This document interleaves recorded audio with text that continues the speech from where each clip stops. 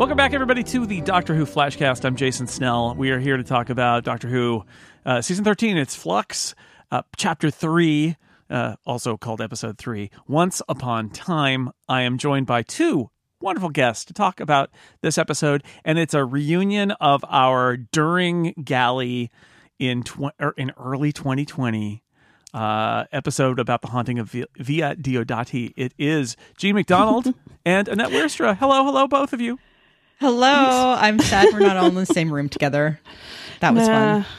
No, it kind of feels like that's where time was still good. And since then, it's all just gone to hell. It's all kind of falling apart. It was all the fault of watching Doctor Who together. Watched a little Doctor Who together in a room full of Doctor Who fans. And that was a good time. And that was it. That was the end of the good time. I think talking about a room full of Doctor Who fans at a Doctor Who convention, I've been checking in with people about sort of the method of storytelling of this season so far. Mm-hmm. And I wanted to do it again because this episode struck me as being complex and requiring that attention be paid and requiring that you remember things from previous episodes and, in fact, a little bit previous seasons. And I'm before we get into the details of what happened, I'm curious if you had thoughts about the way this story is being told and the degree of difficulty that goes into it, because that's something that struck me as I remember when Chris Chibnall took over and there was sort of this impression given that it was going to not have old monsters and it was going to be really welcoming for new fans and you were just going to be able to kind of watch and understand what was going on. And his second season steered away from that, but this season it feels like it swerved all the way to the other end, which is, you cannot pick up an episode of Doctor Who casually. You really need to have been paying attention from the beginning and also ideally remember things that happened last year. What do you think? Yes. Oh my God, yes. Yeah. Well, I mean, I about a third of the way into it, I was like, dang, I wish I was on last week's episode. Because, it's an... this series, I guess, this 6-part story has a lot going on in it. For sure, we knew that already. But compared to the first and second episode, this one was like, oh, we're going to put everything in now, and you're never going to know what is happening next. So that's one way to create an impression of what it must be like when time has been broken. Complicated, confusing. As a doctor says, you lost me early on. But I found myself. I mean, I did. I scrubbed through the whole thing a second time just so I could remember, the parts, even though it doesn't necessarily follow one part from another. I wanted to remember which parts came first. It's going to be a challenge to discuss this because I like following story threads, and there's too much. There are too many threads there. And then, how are you feeling about the I complexity? have been saying that I am not sure about the season yet because I really liked last season, but weirdly, this episode was hitting a little better for me because I think I described it as like it's a ping pong ball, and it's frenetic, but it makes sense in the context of what they're trying to do. Is like, I was like, oh, they're putting me off foot again, which is I've been feeling off foot every episode, but at this time it feels like they're trying to do it they're probably trying to do it intentionally the whole time. But it made sense to my brain because we're skipping through time. And so we're skipping through all of these stories. But at the same time, I keep saying, like, I don't know if I like this season or not. Maybe I love it. Maybe I hate it. And it all hinges on, do they stick the landing? And yeah, I'm like, I don't even know. I don't know if I like it or not. I just can't tell because I need to see how everything comes together before I can really decide, I think. It's a classic thing that we, especially on this podcast, that when there's a 2-part episode, we cover part 1. It's like, well, you can't really judge it. And I've been saying all along this season, we can judge the individual episodes, but also hanging over it is just like, what's the overall story? And we can't judge that. So we just sort of have to peer into this episode and take it for what it is. I think Gene makes a good point that, in some ways, I mean, yeah, this is everything is fractured in time, and so it is kind of weird and kaleidoscopic, and I get that. I agree, Annette. I watched this episode and I got it. Like, I got it. I got it. This doesn't always happen, but like, I thought, I know what game is being played here. I understand what the premise is. I called the twists basically before they happened, because I was like, oh, I bet it's this. And then it turned out to be that. And I'm sitting there thinking, oh, for a very discombobulating, all over the place, even as much or more than the first episode was frenetic and all over the place, this episode is frenetic and all over the place because you've got a whole bunch of time frames that we haven't seen or maybe aren't relevant, and they're just kind of thrown in there. That said, I was sitting watching this next to my wife, who has not been paying that close attention. She's been watching them with me, and she's not really feeling the whole Chris Chibnall era. She watched last season, but again, like, wasn't super into it. And she, at the end of this episode, said, I have literally no idea what I just saw. And I get it. I get it. Understand that. Even though I understood it all. And that was what's given me pause. I've a recurring theme about season 13 has been, this is Chris Chibnall saying, okay, this is what modern Doctor Who would look like, right? Which is like in this era of streaming, it's one story told over a 6-hour set, and it's going to be complicated and intertwined, and you really need to watch it all and get to the end of it and binge watch it, except you have to watch it every week instead because it's still on the BBC. And that's fine, I guess, but it does give me a little bit of pause because I start to think about families and about kids and about people who are just a little more casual about their show. And I think, as much as I can appreciate the ambition of a story like this, I am a little bit worried that it is super off-putting to almost everybody who isn't like all the way bought into it. Mm-hmm. I'm a little anxious because I just watch it. It's the pacing is anxious, but I'm also like, do I know enough of someone who's watched every episode of the last 13 years more than one time, but I don't know Classic Who. And I was like, is this going to hinge on me knowing Classic Who as well as Modern Who? Doesn't seem so. I'm like, I don't know, but I feel like there's so many things going on. It's like they're throwing a lot of stuff at me, and I just, so it's just like, maybe I don't think they will, because I think that's like too far back, but yeah, I'm just like, I don't know. It's going to be all about how it ends. But I agree. It's not something you're going to dip into casually for, like, you can't just watch one episode. So this episode is largely told in various fractured timelines of the characters who are kind of in the middle of the little circle of the Maury when the Doctor decides that to save Yaz and Vinder, she and Dan are going to kind of join them, and she's going to be the conduit for the time energy, and they're going to figure it out. But as a result, what you get is a whole bunch of vignettes, some of which are standalone, or you come back to it a couple of times, where the characters are living sort of something from their lives. And the other characters are sort of playing the roles, or are flickering between playing the roles of the other characters in their lives. And on one level, it could be a little confusing. On another level, some of those things aren't very important, I think, or maybe are just little character moments, which character moments are important, but it's not quite the same as plot importance. And then there are also some things that are super important. And I feel like the game being played there, right, is that it doesn't seem like Vinder's promotion and his reason for being is like at the same level as what the Doctor is doing. That's because it's not. It is Vinder's backstory is important in a way, but also those, and Dan talking to what's her name, Diane. Like there are the little character touches, and then there are like huge plot development parts, and they're all on that same level as part of the magic trick, right? But it does add this whole layer of complexity of like, when is this? Who is this? Who is that? Is that Yaz or is that not Yaz? And all of that is going on. I feel like it makes the episode a little harder. I'm okay with it. I'm okay with it, but it makes it harder and more confusing and more frenetic. Mm-hmm.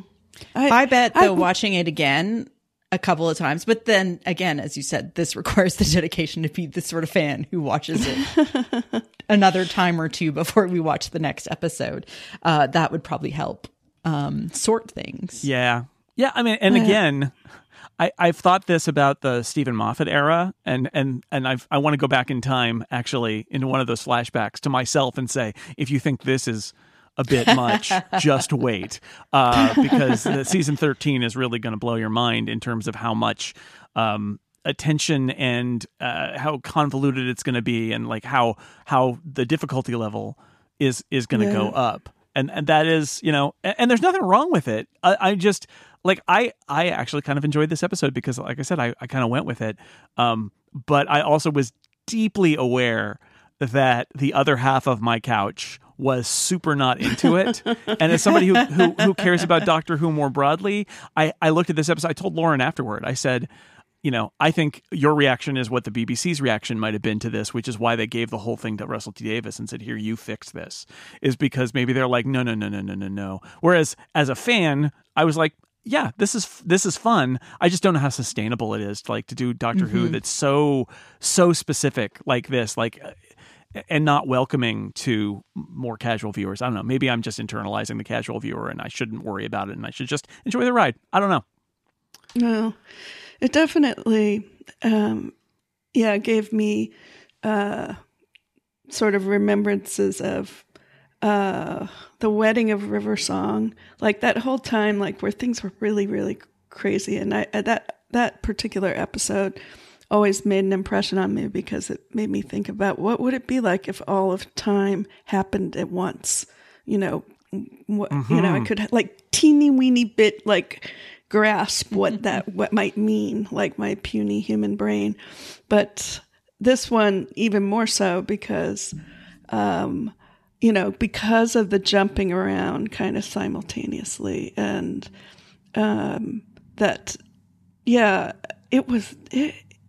it was definitely something to follow.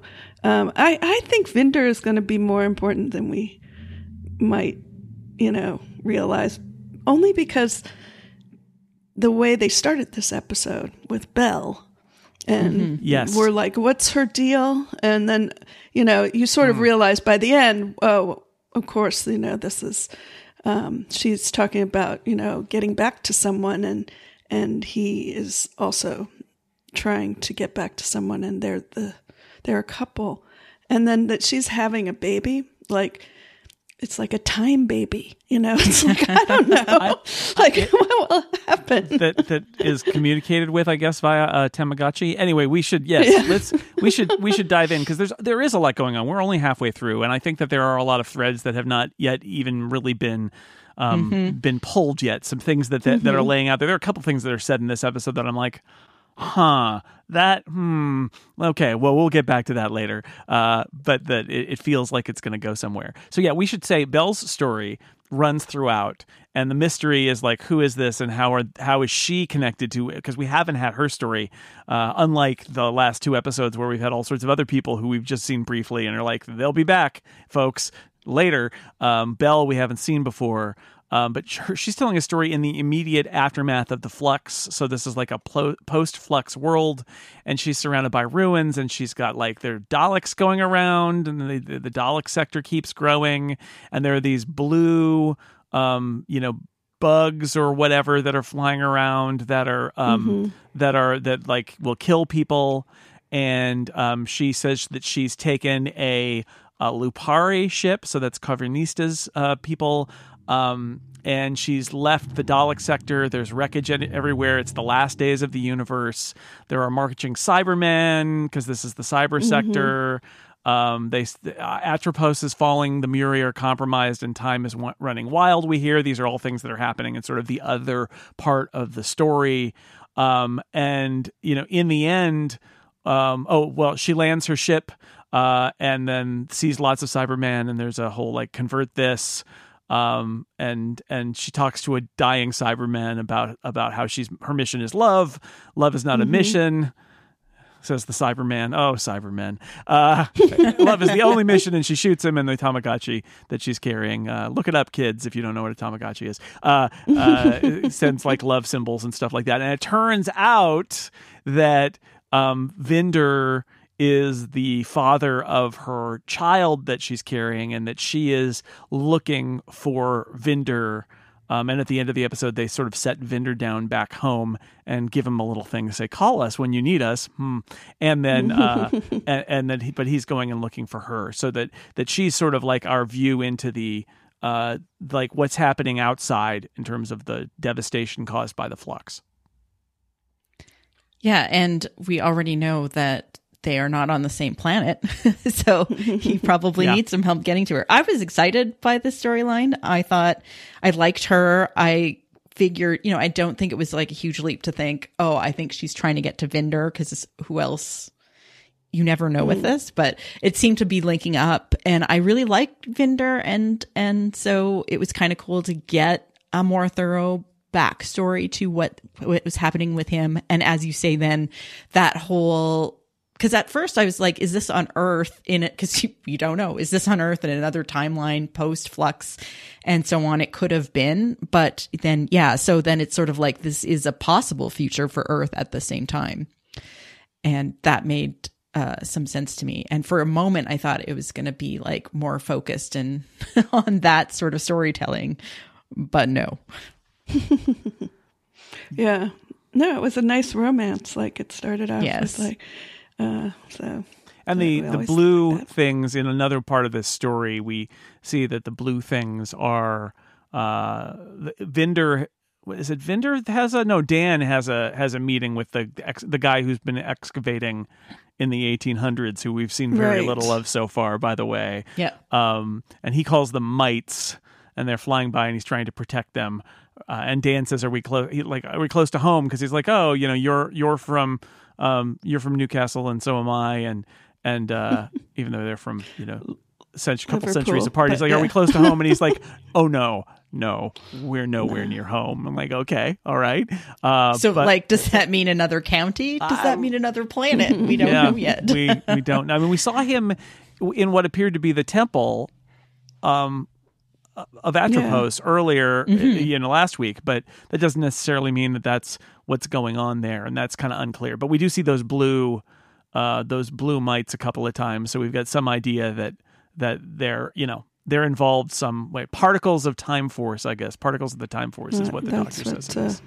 It gave me a thought because I was like, so are they like, because it does look like they're blasting everyone to dust, but then I had a thought of like, are they being like the weeping angels and displacing people or not? But I was like, no, but people are, you see them sort of to dust and not, but who knows? Who knows? There's a lot of questions without answers in this season.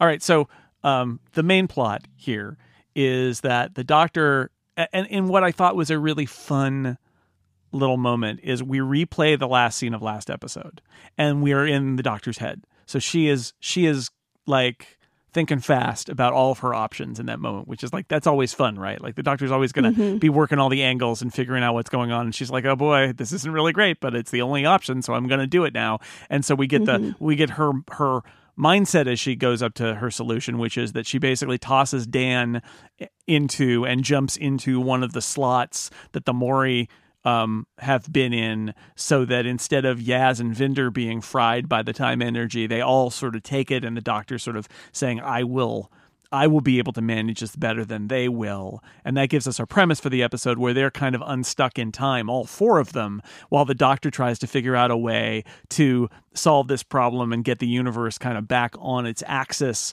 thanks to the temple on the planet of time. So that's kind of the premise, and it happens really fast, but you get to see her thought process, which I think is good. And then, there's a bunch of like stuff that's kind of random that happens in the time stream or wherever they are. A weeping angel appears.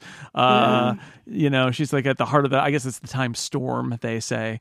And then everything else we get is essentially a whole bunch of flashes in various people's lives, some of which are a little more straightforward and character moments, as I said earlier, and some of which are directly related to the plot.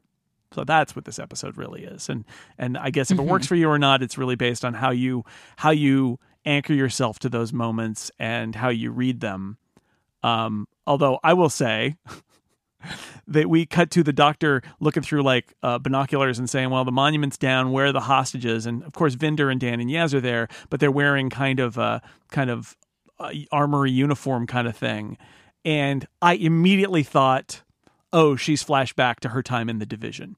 That this is this immediately. I'm like, oh, this is before. This is back when she was probably Joe Martin's doctor. Yes, indeed. It is. Joe Martin's in this episode. And it's like the siege of Atropos and the temporal flux, and we got to rescue those hostages and reset times so the universe can function again. And I'm sitting there thinking, I think this is not what it wants me to think, which is maybe that this is the future, that it's really the past, and this is how the Mori got into the state that they were in, and our enemies got in the state that they're in, all of which comes to be the case. This is actually the origin of how Azure and Swarm were captured and the Mori were put back into place to control time. We just don't know it yet. But there was the hint to that is that everybody else is in their past. And when we actually have the reflection of her seeing Joe Martin in the mirror, I was like, it took me a second to even be surprised about it, because I was like, well, of course. If she wasn't showing up in this series, I would have been shocked. I was like, I would have been mad. They better use her again, because she was such a great character. Yeah. So, but yeah, I was like, oh, right. This is the first time she's showed up again since, last season. It felt very natural that she was there. Holding those rifles, I think might even be the same rifle that she holds in the Prisoner of the That would have been episode. A thing I totally missed. The armor that I'm not sure, but the armor that they're wearing felt very Time Lord attack squadron kind of thing to me for some reason, and that's one of the reasons that I thought this has got to be like, when is the doctor there with a bunch of armed people laying assault to it's like this has got to be from her past, where she doesn't remember being used as an operative. And I think this whole segment is really interesting because we get the suggestion that this is like they're promising the doctor that this is going to be her last job. Right? Like there's the whole there's like, we'll just, oh yeah, you're a little time sick, but we're going to get through this, and you're going to be able to get off and do what you need to do and not worry about it.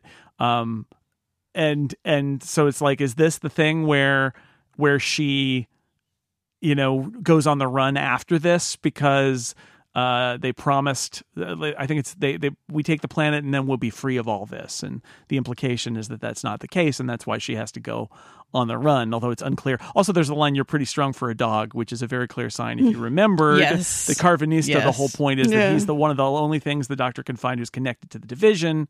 And so, of course, it is revealed later that indeed Dan, who is Carvanista's person in the real world, he's representing Carvanista in this flashback to the division. And Azure and Swarm are there, and they've got like little thrones, and the doctor's still very much the doctor, and we get to see the sort of flickering back and forth with Joe Martin, doing the kind of thing of like, look, I warned you, I gave you the warning, and now we're gonna take you. But we do discover what the passengers are, which is they're kind of like the you remember from the Russell T Davies era, the bigger on the inside ark that contained all the Daleks. It's kind of like that.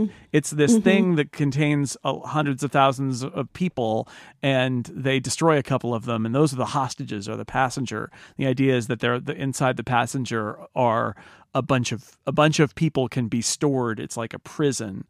which is a interesting idea that happens really fast and is necessary because the plot involves planting more Maury inside the passenger so that they can come out and save the day at the end, which is definitely one of those kind of plot leaps that has to happen. So we get the whole, we basically get Joe Martin's doctor / Jodie Whittaker doing the confrontation that is the origin story kind of our villains for the piece, of like how they got locked away before they came back at the start of this season. Yeah. Okay. Like, okay. Oh, okay. Yeah. Now. Okay. Okay. That makes total sense. I mean, I just was like excited to see Joe Martin's doctor. Oh, yeah. I was like, oh, this is interesting. Like now she's seeing a past version of herself, or it was because they had a conversation, that was. They did in the reflection. Yeah, that was interesting.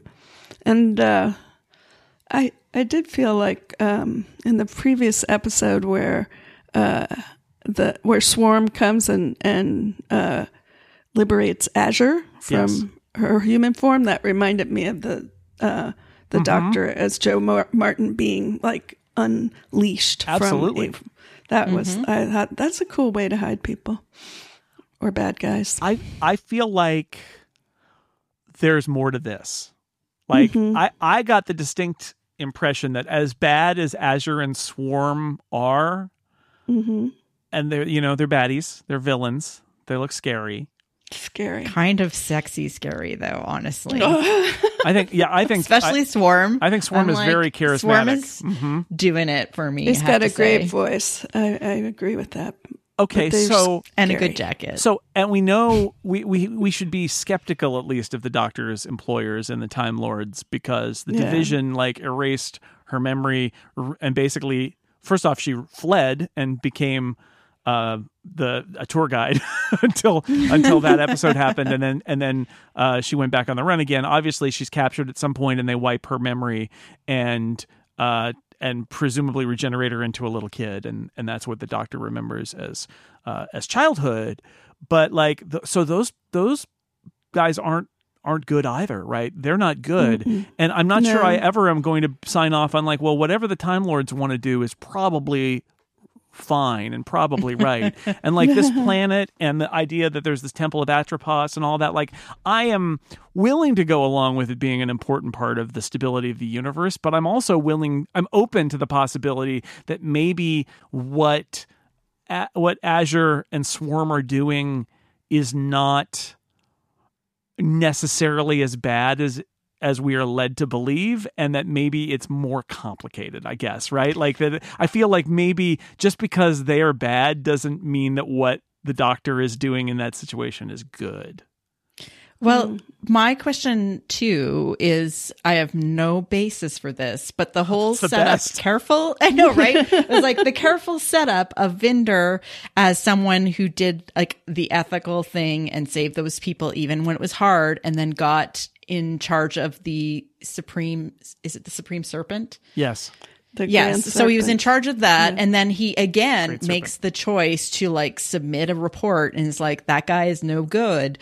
So it's just like that sort of pattern. So it's like, is there going to be another situation in our future where he is in with the Doctor and her fam, and you have to make another decision where it is like the ethics of it is a difficult ethical decision that is against like sort of all, making that choice again. The whole organization and the power is against you, but you have to make this choice to do something. And I'm like, I don't know how this is going to play out because I'm generally confused, but I could see Swarm and Azure playing into that because we are they're misleading us as to who is the villain. We don't know who the villain is, really. And in fact, Swarm says at one point, you did exactly what I expected, Doctor, something like that, right? Which is the idea that he knows her so well that he's potentially using her to do what he wants to do, which again is not, I mean, he says to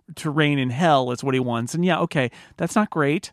But I do wonder if he's got a point of view that maybe is a little more sympathetic than we might think, that he's got some questions about the way the Time Lords ran the universe that don't have easy answers, and that may be coming.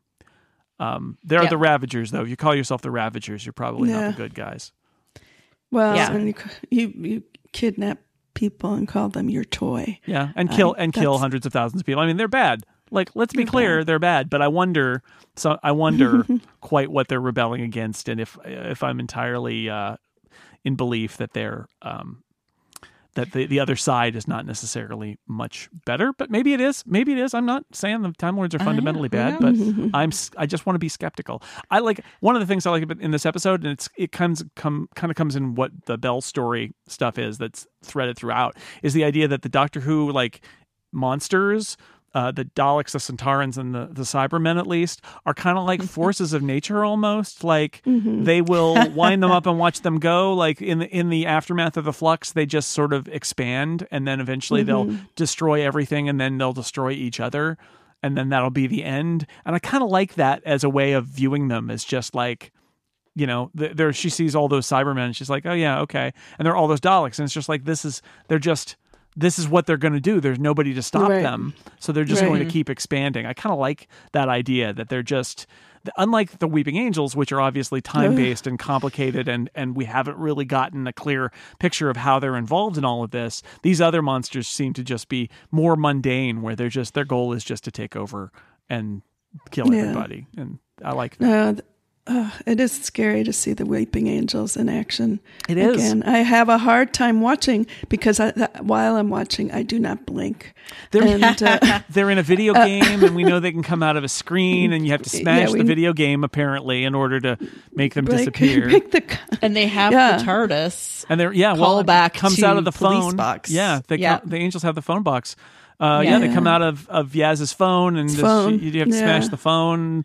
Or what? And like there's clearly, we've seen them a couple of times now, and in the preview, I mean, obviously the next episode is all about resolving what is going on with Weeping Angels. But I don't know. That's really interesting. Like, you have to do things with the Weeping Angels. They don't do a lot, right? They are explained as being quantum locked, and they are explained as being from the beginning of time, and that they are fundamentally eating time energy and sending people back in time. But like, okay, but why and how and what and how are they related to the Flux? And it's like, Chris Chibnall apparently has said, stand back, everybody. I'm going to explain at least a little bit about the Weeping Angels. Great. Let's see it. Let's see it. Yeah. Like, are they after Yaz? Because there's like three occasions where, she sees them in the mirrors of the police car, and then the video game, then the phone. And I'm not sure why her, like that. I hope we can have that resolved. Yeah. And we've met the person who got sent back in time and is catching up with them in the first episode. And she's like, oh yeah, you haven't met me yet. It's fine. And then I think she gets chased by a Weeping Angel at that point. So, all that work, you're going to get sent back in time again, I guess. It doesn't seem fair. Hardly seems fair for a Weeping Angel to do that to you twice. Come on. It's also interesting that they set this whole thing up, and the solution could be in that missing period of time as well. So the solution could be with Jo Martin's doctor and relate to why her memory was erased and what, so it's like there's a space for them to sort of and it's kind of a giant in the present time or giant reset button, and it's like, oh, like all of this didn't happen on Earth, right? And it can sort of, which is a little bit of, I don't know, but it also does have that space where you could have the solution is all nicely wrapped up in that intervening period between when we first met Jo Martin's doctor and then, she becomes our doctor. Well, I guess they're all our doctor, but the story that we see starting way back when it first started, and that feels okay to me, but also, it could have nothing to do with that. So I don't know. It's just rash speculation. I do like the idea that that the doctor doesn't want to leave in that moment. Right. Because she says, this is my only chance because she doesn't have memory anymore, but she could go back in her own time stream and get information about what happened to her before, which is obviously very important. Let me have some explanation. And the Mori are like, no, you're going to die. And then we get a scene, which is through a woman who is not identified, who says, does a whole bunch of things like, stop fighting now. You think you can navigate all these time streams. You're fighting a lost cause. My speciality, she says. The damage to time is already done as intended. The Ravagers are rare and useful. They have been reintroduced. Yeah. This is, is it a temporal poison or contagion? This universe is over, Doctor. Everything has its time. Don't lecture. The flux wasn't an accident. It was made. It was placed because of you. All is ending. And don't come looking for this. You can go. And she flicks her away. Now, who is this person? I feel like this person is the actual villain of this season, right? And that the Ravagers are just a means to an end, that they have been reintroduced. And the one little, I'll do my no information speculation. So thanks, Annette. I like this. No problem. Which is, remember last season, the Timeless Child came through a portal from another universe. So I'm going to say, I think this is the person who put the Timeless Child in our universe. I think this is the Doctor's parent, mentor, something. And they're from outside our universe. And they have seen the Doctor do all of the stuff to save this universe. It's a little bit like how Earth is the Doctor's planet and the Doctor always saves Earth. Take it more, extrapolate that out. The universe is the Doctor's universe. And even though the Doctor isn't technically, turns out, from this universe, the Doctor is very concerned and wants to take care of this universe. And if that's the case, then when this person is like, this universe is over, forget about it, maybe this person is from another universe, perhaps where the Doctor came from. And they're like, you're not even from here. Why are you even taking care? It's broken. The Ravagers broke it. Just forget about it. More to come, obviously, but that's my theory is that person is not only the villain, but that person is deeply involved with the origin of the Timeless Child, I think. Yep. Boom. And if I'm wrong, then I'll admit I'm wrong in 3 weeks and we'll be fine. Well, there's also the interesting concept of separating time and space. And space! So space is breaking. Oh, man. So we had to break time to fix space, to break time to break space. And you're just like, it's a mind-bending concept. I bolded that because I in my notes because I thought that was so funny as a thing a villain on Doctor Who would say, which is like, we are engaged in the founding conflict, the battle between time and space, and time shall not lose. This planet is heresy. And I'm like, the battle between time and space? I don't know what it means. Bananas.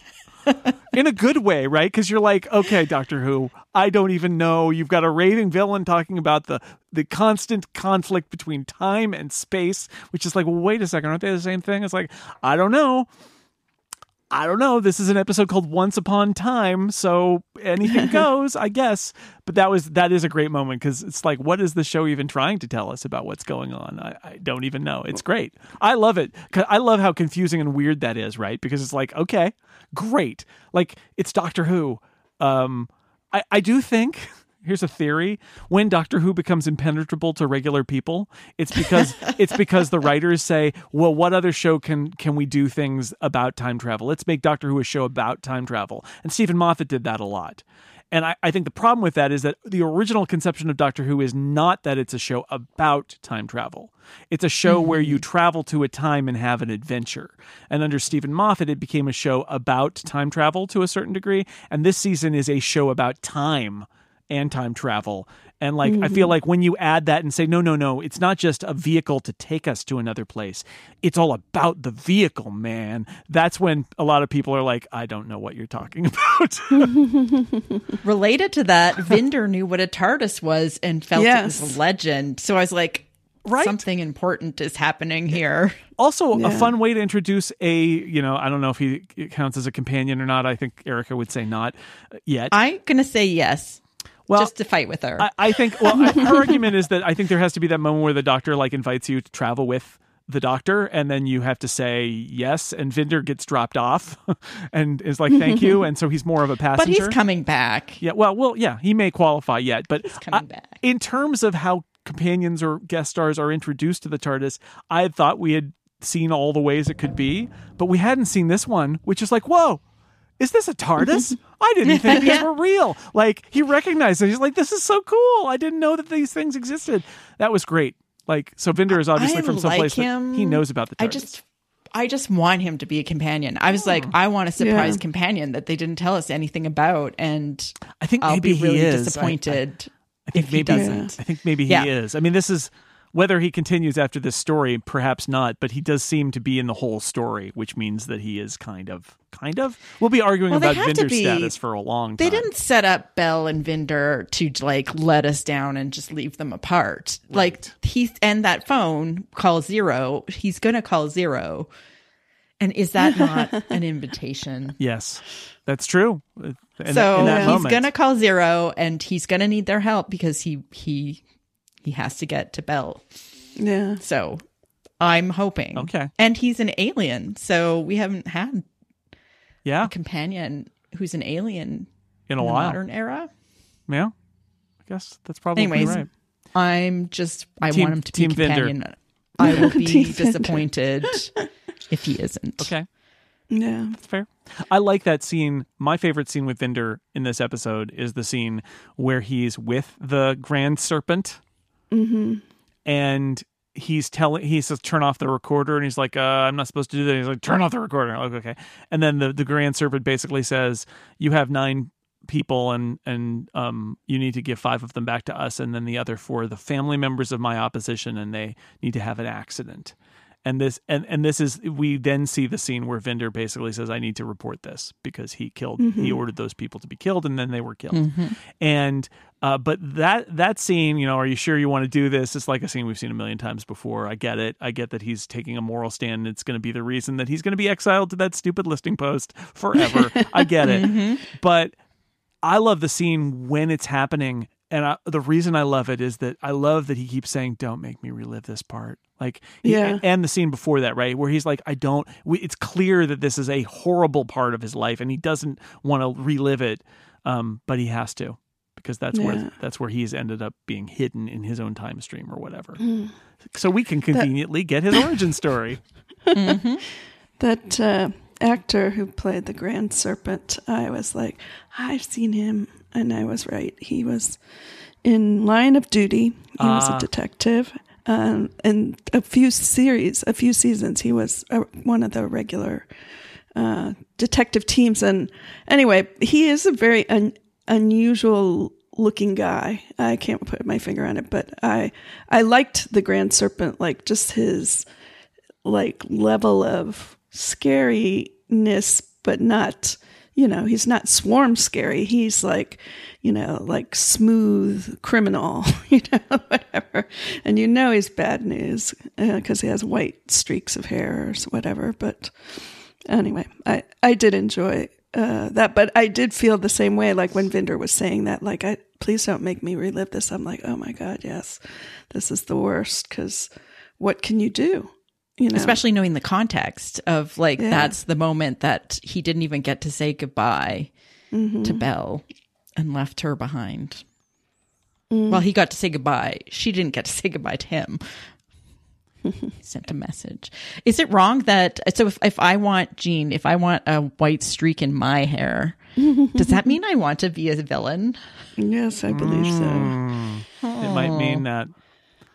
I have a dark, seedy inside to myself. Mm-hmm. And it'll manifest. If you're curious about if you've seen Belle before. Yes, I am. That is Thadia Graham. She is the lead in the canceled Netflix TV show The Irregulars, which is about sort of magical Sherlock Holmes irregulars. I enjoyed it. We watched some of it, not all of it, but she's the lead in that. And then she's been in some other stuff too. She was in The Letter for the King, which is another Netflix show. She's been in stuff. So we recognized her from the other stuff that she's been in, and I didn't know she was in this season at all. But she's a legit English actor who has been in all sorts of stuff. So, so I She think seems so we'll young. see her again. Yeah, well, I mean, yeah, she is, but I mean, she's playing like the head of the Baker Street Irregulars, right? In that show, they're supposed to be like kids and stuff. Kids. Oh, I see. Yeah. I see. And she's just the oldest one taking care of the little irregulars. What else should we talk about, if anything, that we haven't covered so far? I feel like this is just a big spray of stuff. So if there's anything in particular you wanna mention before we go, now's a good time. I really thought the point when the doctor was in playing the role of Yaz's police partner and telling that long story about going to the shop was so and funny. stuff, and I was just like, I don't know why that part was really funny to me. Good job, Jodie Whittaker. Yeah. Actually, that's the one thing I'm sort of I'm not sure how is Yaz doing this season, because she's it's as I mean technically Dan is their number 2 companion, but that's nothing like having companions who've been there for a whole season or 2, and so she seems kind of, I feel bad for her, I guess that's what I'm gonna say, because she the doctor in this episode there's like that moment where the doctor says, do we have to discuss, must everything be a discussion, which was rude, and given that the doctor is the one that keeps getting them into these scrapes, I think asking a question or two is not unreasonable. Well, it's clear that the doctor is deeply, deeply disturbed by the revelation that she has had a life before she remembers. That this goes to the core of her identity as a Time Lord, as a person. That the revelation of Joe Martin being another doctor, and that they erased her memory, that the Master tells her in the season finale last season, that it really all along, this stuff has been the stuff she doesn't want to talk about. And so it is consistent, right? Where Yaz is like, what's going on here? And she's just like, no. And she's cranky about it. She's like, she's cranky. She really is disturbed by this. And I mean, obviously that has to come up at some point. She's going to have to explain what's going on. But I like that it shows just how much it clearly bothers her that this is, and that she's kind of uprooted and doesn't, well, I mean, this season, they get her out of prison in the New Year's special, and then this season begins with them trying to chase Carvanista, and his whole thing is that he's the only link to the division. So clearly, since we last saw her, when she learned all this stuff, she has spent all of her time basically trying to follow leads about her past. So it obviously really upsets her. And she takes it out on Yaz. Yaz is great. I do wonder if we're going to be left with sort of this, like, we left always wanting more with Yaz. I fear that. I think, for the record, for people can check me on this, but I believe Yaz and the doctor, Jodie Whittaker's doctor, will be the only, in Doctor Who history maybe, 1-to-1 companion to doctor relationship where both of their tenures on the show are identical. Oh. I think ever. I think there's never been a doctor and companion who ran together exactly, assuming that she stays till the end. And yet I feel like perhaps with Yaz, by the end, we'll still be like, oh, I want more Yaz. Because she does always seem to get, it's like, well, let's talk about this other companion who's also here, because Yaz is boring. She's just competent and good at what she does. And, and then there's Dan. What's Dan up to? Right. And it's like, what about Yaz? But I like that we got some Yaz with her, with her sister and Yep. Was it her sister? Yeah. Though? She did It say, was her like, sister. this is not my past. This isn't, Yeah, but this but isn't my past. Well, I think she said this isn't what happened. So it wasn't a reflection exactly of what I don't her think past it was was it the same actress who was the sister? Yeah, no, I think it was. so. It was? Okay. I forgot then. Maybe I'm having a time-space problem. Yeah, you watch out. What was it? The time watch out for haze? Maury's. Yeah. The time haze, haze. Somebody give me a shot. Yeah, she's been in 6 episodes as Sonia, the sister. Yeah, there's a lot going on, a lot of moving parts, and it turns out episode 1 and episode 3 seem to be super wild episodes. Episode 2 was a little more standard, and if the preview is any indication, episode 4 also looks to be a little more settled. The episode where we got the episode with the Centaurans, and it looks like next week is the episode with the Weeping Angels. Great. I'm sure we'll learn a lot about the plot lines, but also it's nice to get a break. If every episode was packed as this one, it would be a lot. It would be a lot. Yeah. Yeah. Looking forward to the rest of it. Yeah, definitely. I am. I know I said I don't know if I like it or not, but I'm generally optimistic. So I hope that they'll stick the landing and make something that, because if it works, it could be something that's quite rewatchable. I'm a rewatcher, so I rewatch a lot of things. But so yeah, I'm hopeful that they will stick the landing. Although this might be controversial, I would have been happy to binge the whole thing at once. I'm a big week by week person. I do a podcast about Doctor Who week by week. In fact, I think I may agree with you. I think that maybe in hindsight, this is going to be something that is better consumed at whatever pace you choose instead of having to wait week by week. It certainly feels like it's constructed that way. But we'll see how it goes. I'm also optimistic about this. I was not super enthusiastic going into the season, I have to be honest. The last couple of years, I've liked okay, but they have not made me. I haven't done like rewatching of episodes, and I've been like not as enthusiastic about the Chris Chibnall era as previous eras. But it's what I said at the beginning, which is, I can simultaneously think, I don't know if this is the right thing you should do with Doctor Who, and also be like, but it's exactly what I want. That's kind of it. It's like, I'll take it. I get it. I got what they were laying down in this episode, but I'm a little worried that it's just people like me and not like more people who should probably be into Doctor Who right now that aren't. So I don't know, but I am optimistic that you don't do a story like this unless you know where you're going. Now, we may be disappointed by where Chris Chibnall's going, but he's not going to make a mistake and like fall into something. Like, clearly every single element of these 6 episodes has been lined up and plotted and is all going to fit together in some way. Hopefully a pleasant aesthetic way that we all can applaud. Yeah. I will definitely watch, because there's just so many questions that have been raised that I want to know the answer to. So that, has been well done. Like, I care. I want to find out. Yeah. Well, we will find out over the next 3 weeks. Yay.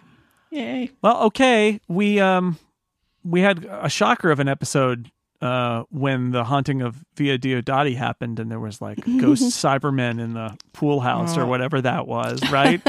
That's like one of my all-time favorite episodes. So it was very.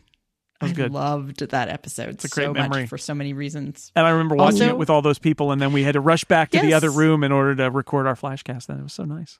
That's part of what makes, I think, it so great. But also, it was like the Regency episode, and they danced, and Byron and Shelley. And then we didn't see people ever again after that. Yeah, so. Never again.